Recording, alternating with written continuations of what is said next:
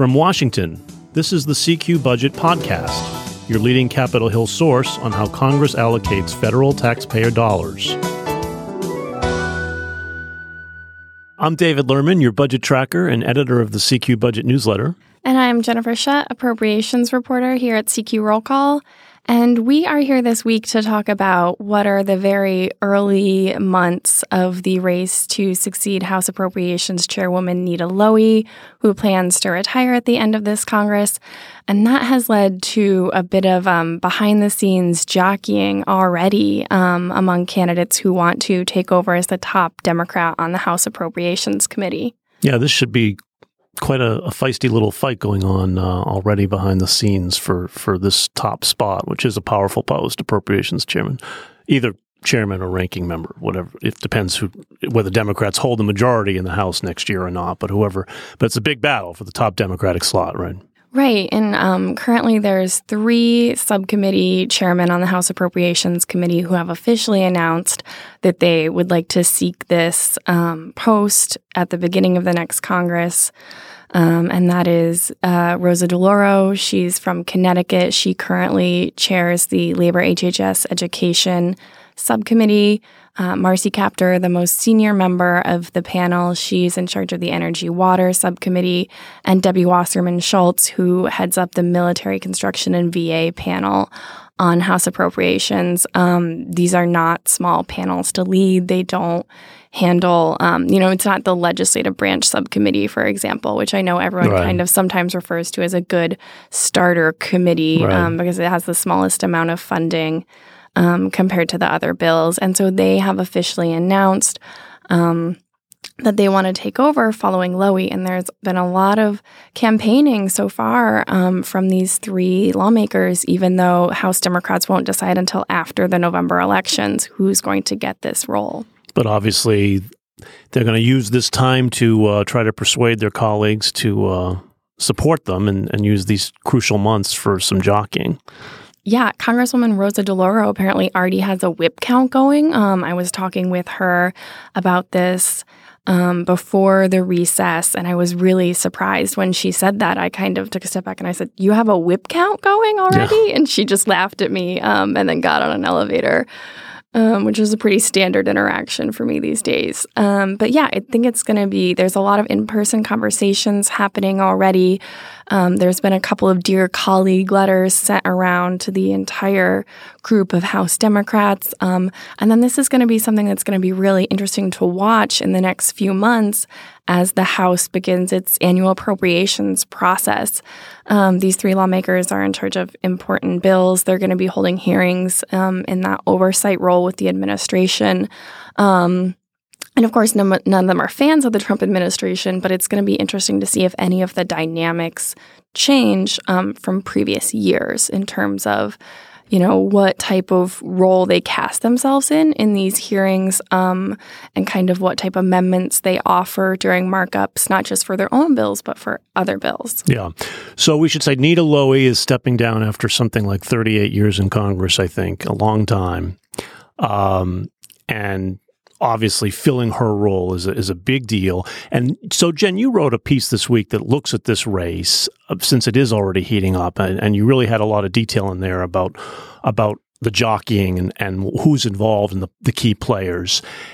Because it is 3 very prominent senior members of this committee vying for this post, and there could be others. But so let's sort of handicap how we see things shaping up right now, even though it's very early in the bidding, obviously.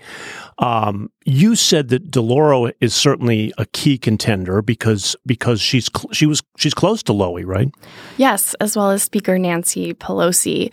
When those 3 lawmakers were on the appropriations panel in the 1990s, when they were kind of starting to make their way up through the ranks in the House, they were known as the Delosies.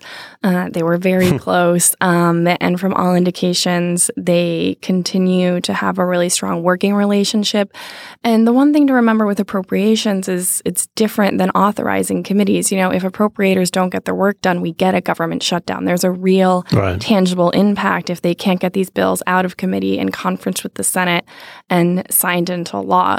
And so there's a lot of pressure on whoever takes over that role as the top Democrat on the House Appropriations panel, whether or not it's chairman or ranking member, honestly, because when we get to the end of the process and they're really conferencing with these complicated policy matters and these things that also carry a lot of weight politically, you have to work typically with members of the other party and the other chamber and representatives of the administration to finalize this legislation. And so that's a pretty big responsibility, especially when the top line for all 12 bills is a little under $1.4 trillion.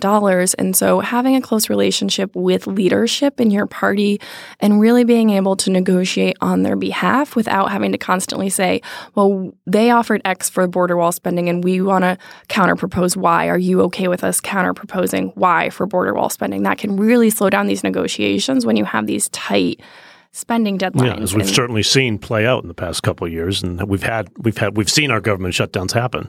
Yes, and so having a close relationship with the head of your party and being able to really know that you're in that room and you have the bandwidth to negotiate is key. And so that is something that could put Congresswoman DeLauro ahead of her competition. Congresswoman Marcy Kaptur of Ohio has also been along for a really long time. She knows Democratic policy inside and out. She works on the Energy Water Subcommittee, which handles member important projects, and it's something that's really kind of tricky to navigate when you have a limited amount of funding. Mm-hmm.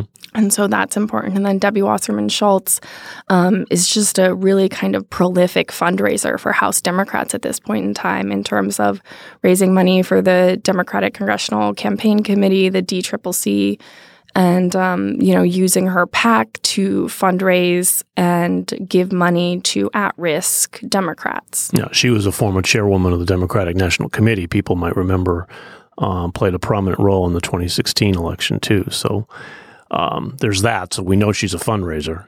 And then how do you assess Marcy Kaptur at this point? Because she has the most seniority, right?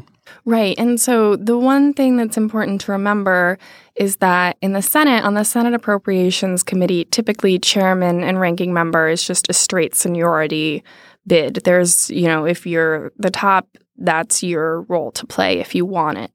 In the House, it's a little bit different on the Appropriations Committee for both Republicans and Democrats. I think if people will remember when former House Appropriations Chairman Rodney Frelinghuysen announced his retirement, I think within a few hours we had 4 or 5 subcommittee chairmen saying that they wanted that position as top Republican. And so it's something that you have to campaign on, you have to lobby your colleagues for in the House. And that's something that's going to be pretty crucial. And it's not just from the amount of time that you announce you want this position, right? It's not just I've announced I'm going to start campaigning. I was talking to Congressman Tom Cole, Republican of Oklahoma, and after Chairman Frelinghuysen announced his retirement, Cole was one of the Republicans who put his hat in the ring. He did not become ranking member. That role went to Congresswoman Kay Granger. But Cole had a really good point to make, and that is that it's not just what you say in these next few months. What you've been doing for years was really important, and that reputation that you've built during your entire career as a lawmaker is something that is crucial, especially if the caucus has to take several votes, which they may have to do, especially as some of these other Appropriations Committee members who may or may not enter the race actually decide to throw their hat in the ring. And we go from a 3-lawmaker contest to maybe a 4 or 5, even a 6-lawmaker contest. Mm-hmm. Well, so Kaptur, getting back to Kaptur, though, she has the most seniority. Are there reservations about her that would make it problematic for her? There are not significant reservations at this point in time. She did a Dear Colleague letter earlier this month, and in that she mentioned that she supports getting rid of the Hyde Amendment, which is that provision in annual spending bills that prevents government spending from going to abortions with limited exceptions. And she previously had tried to compete against Chairwoman Lowy several years ago when there was an opening for the top Democratic slot on that committee. And at that point in time, she was not able to galvanize enough support to become the top Democrat on House Appropes. And there were some concerns about her position on abortion rights and abortion access. So that is something that she is clearly seeking to kind of clarify or campaign on early on, that she supports removing the Hyde Amendment, which is something that could help her with progressives. So she's trying to assuage the more progressive wing, that she'd be okay. Yeah, and it's really important to remember that the House Democratic Caucus is a very politically broad group of lawmakers. And then Wasserman Schultz, of course, big fundraiser, but a lot less seniority, right? Right. She will be 10th in returning Democrats on the House Appropriations Committee in terms of seniority, whereas Kaptur will be first and DeLauro will be second. So fair to say she's probably more of a long shot candidate at this point than DeLauro or Kaptur would be. I think at this point in time, that's a safe takeaway. Yeah. And then, of course, others could still jump into this thing, right? Yeah, we are still very far out. I was speaking with Congresswoman Betty McCollum. She handles the Interior Environment Subcommittee for Democrats. And she was saying, listen, we're too far out, and she's going to make her decision after the November elections. I was a little bit surprised by that. I was thinking that if other subcommittee members were going to get into the race, that they might do it heading into the August recess, maybe even as late as September. But I was a little bit surprised that she's thinking her final decision doesn't need to be made until after the November elections. That wouldn't give her a whole lot of time to talk to her colleagues about why she wants this role. Yeah.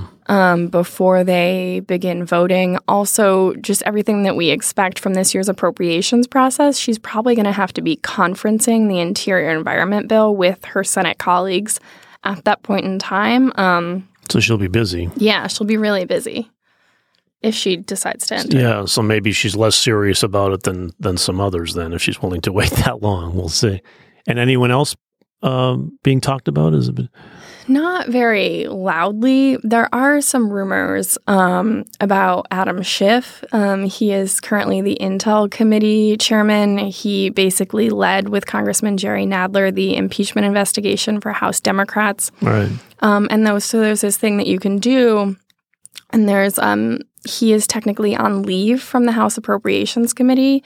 He's been on leave for quite some time now. But when you do that, you get to continue accruing your seniority even though you're not actively on the House Appropriations panel. And so there's actually 3 House Democrats, Majority Leader Steny Hoyer, Whip James Clyburn, and Congressman Schiff are the 3 House Democrats who are technically on leave from the House Appropriations Committee. And it's highly unlikely that Hoyer or Clyburn gets into this race because they hold those leadership positions. But this could be an option for Schiff in terms of trying to figure out what's next for him. So if he wanted appropriations, he could make a play for it, but we're not sure if he's really going to go for that. Right. Okay. Well, this is going to be quite a battle as the year progresses and we see some more behind-the-scenes lobbying for this top post then. Yeah, it's going to be a busy year. Well, that does it for us today. If you have any questions or comments about our podcast, we'd love to hear from you. You can drop us an email at cqpodcast@cqrollcall.com. The CQ Budget Podcast is produced by CQ Roll Call, a leader in nonpartisan political and policy news and analysis for more than 70 years. And CQ Roll Call is part of Fiscal Note, a global technology and media company. Thank you all for listening. I'm David Lerman, your budget tracker. And I'm Jennifer Shutt. And you can stay up to date by subscribing to the CQ Budget newsletter. Be sure to subscribe to this podcast. You can find us on Apple, Spotify, Stitcher, NPR One, or just Google the phrase CQ Budget Podcast. And we'll be back next week.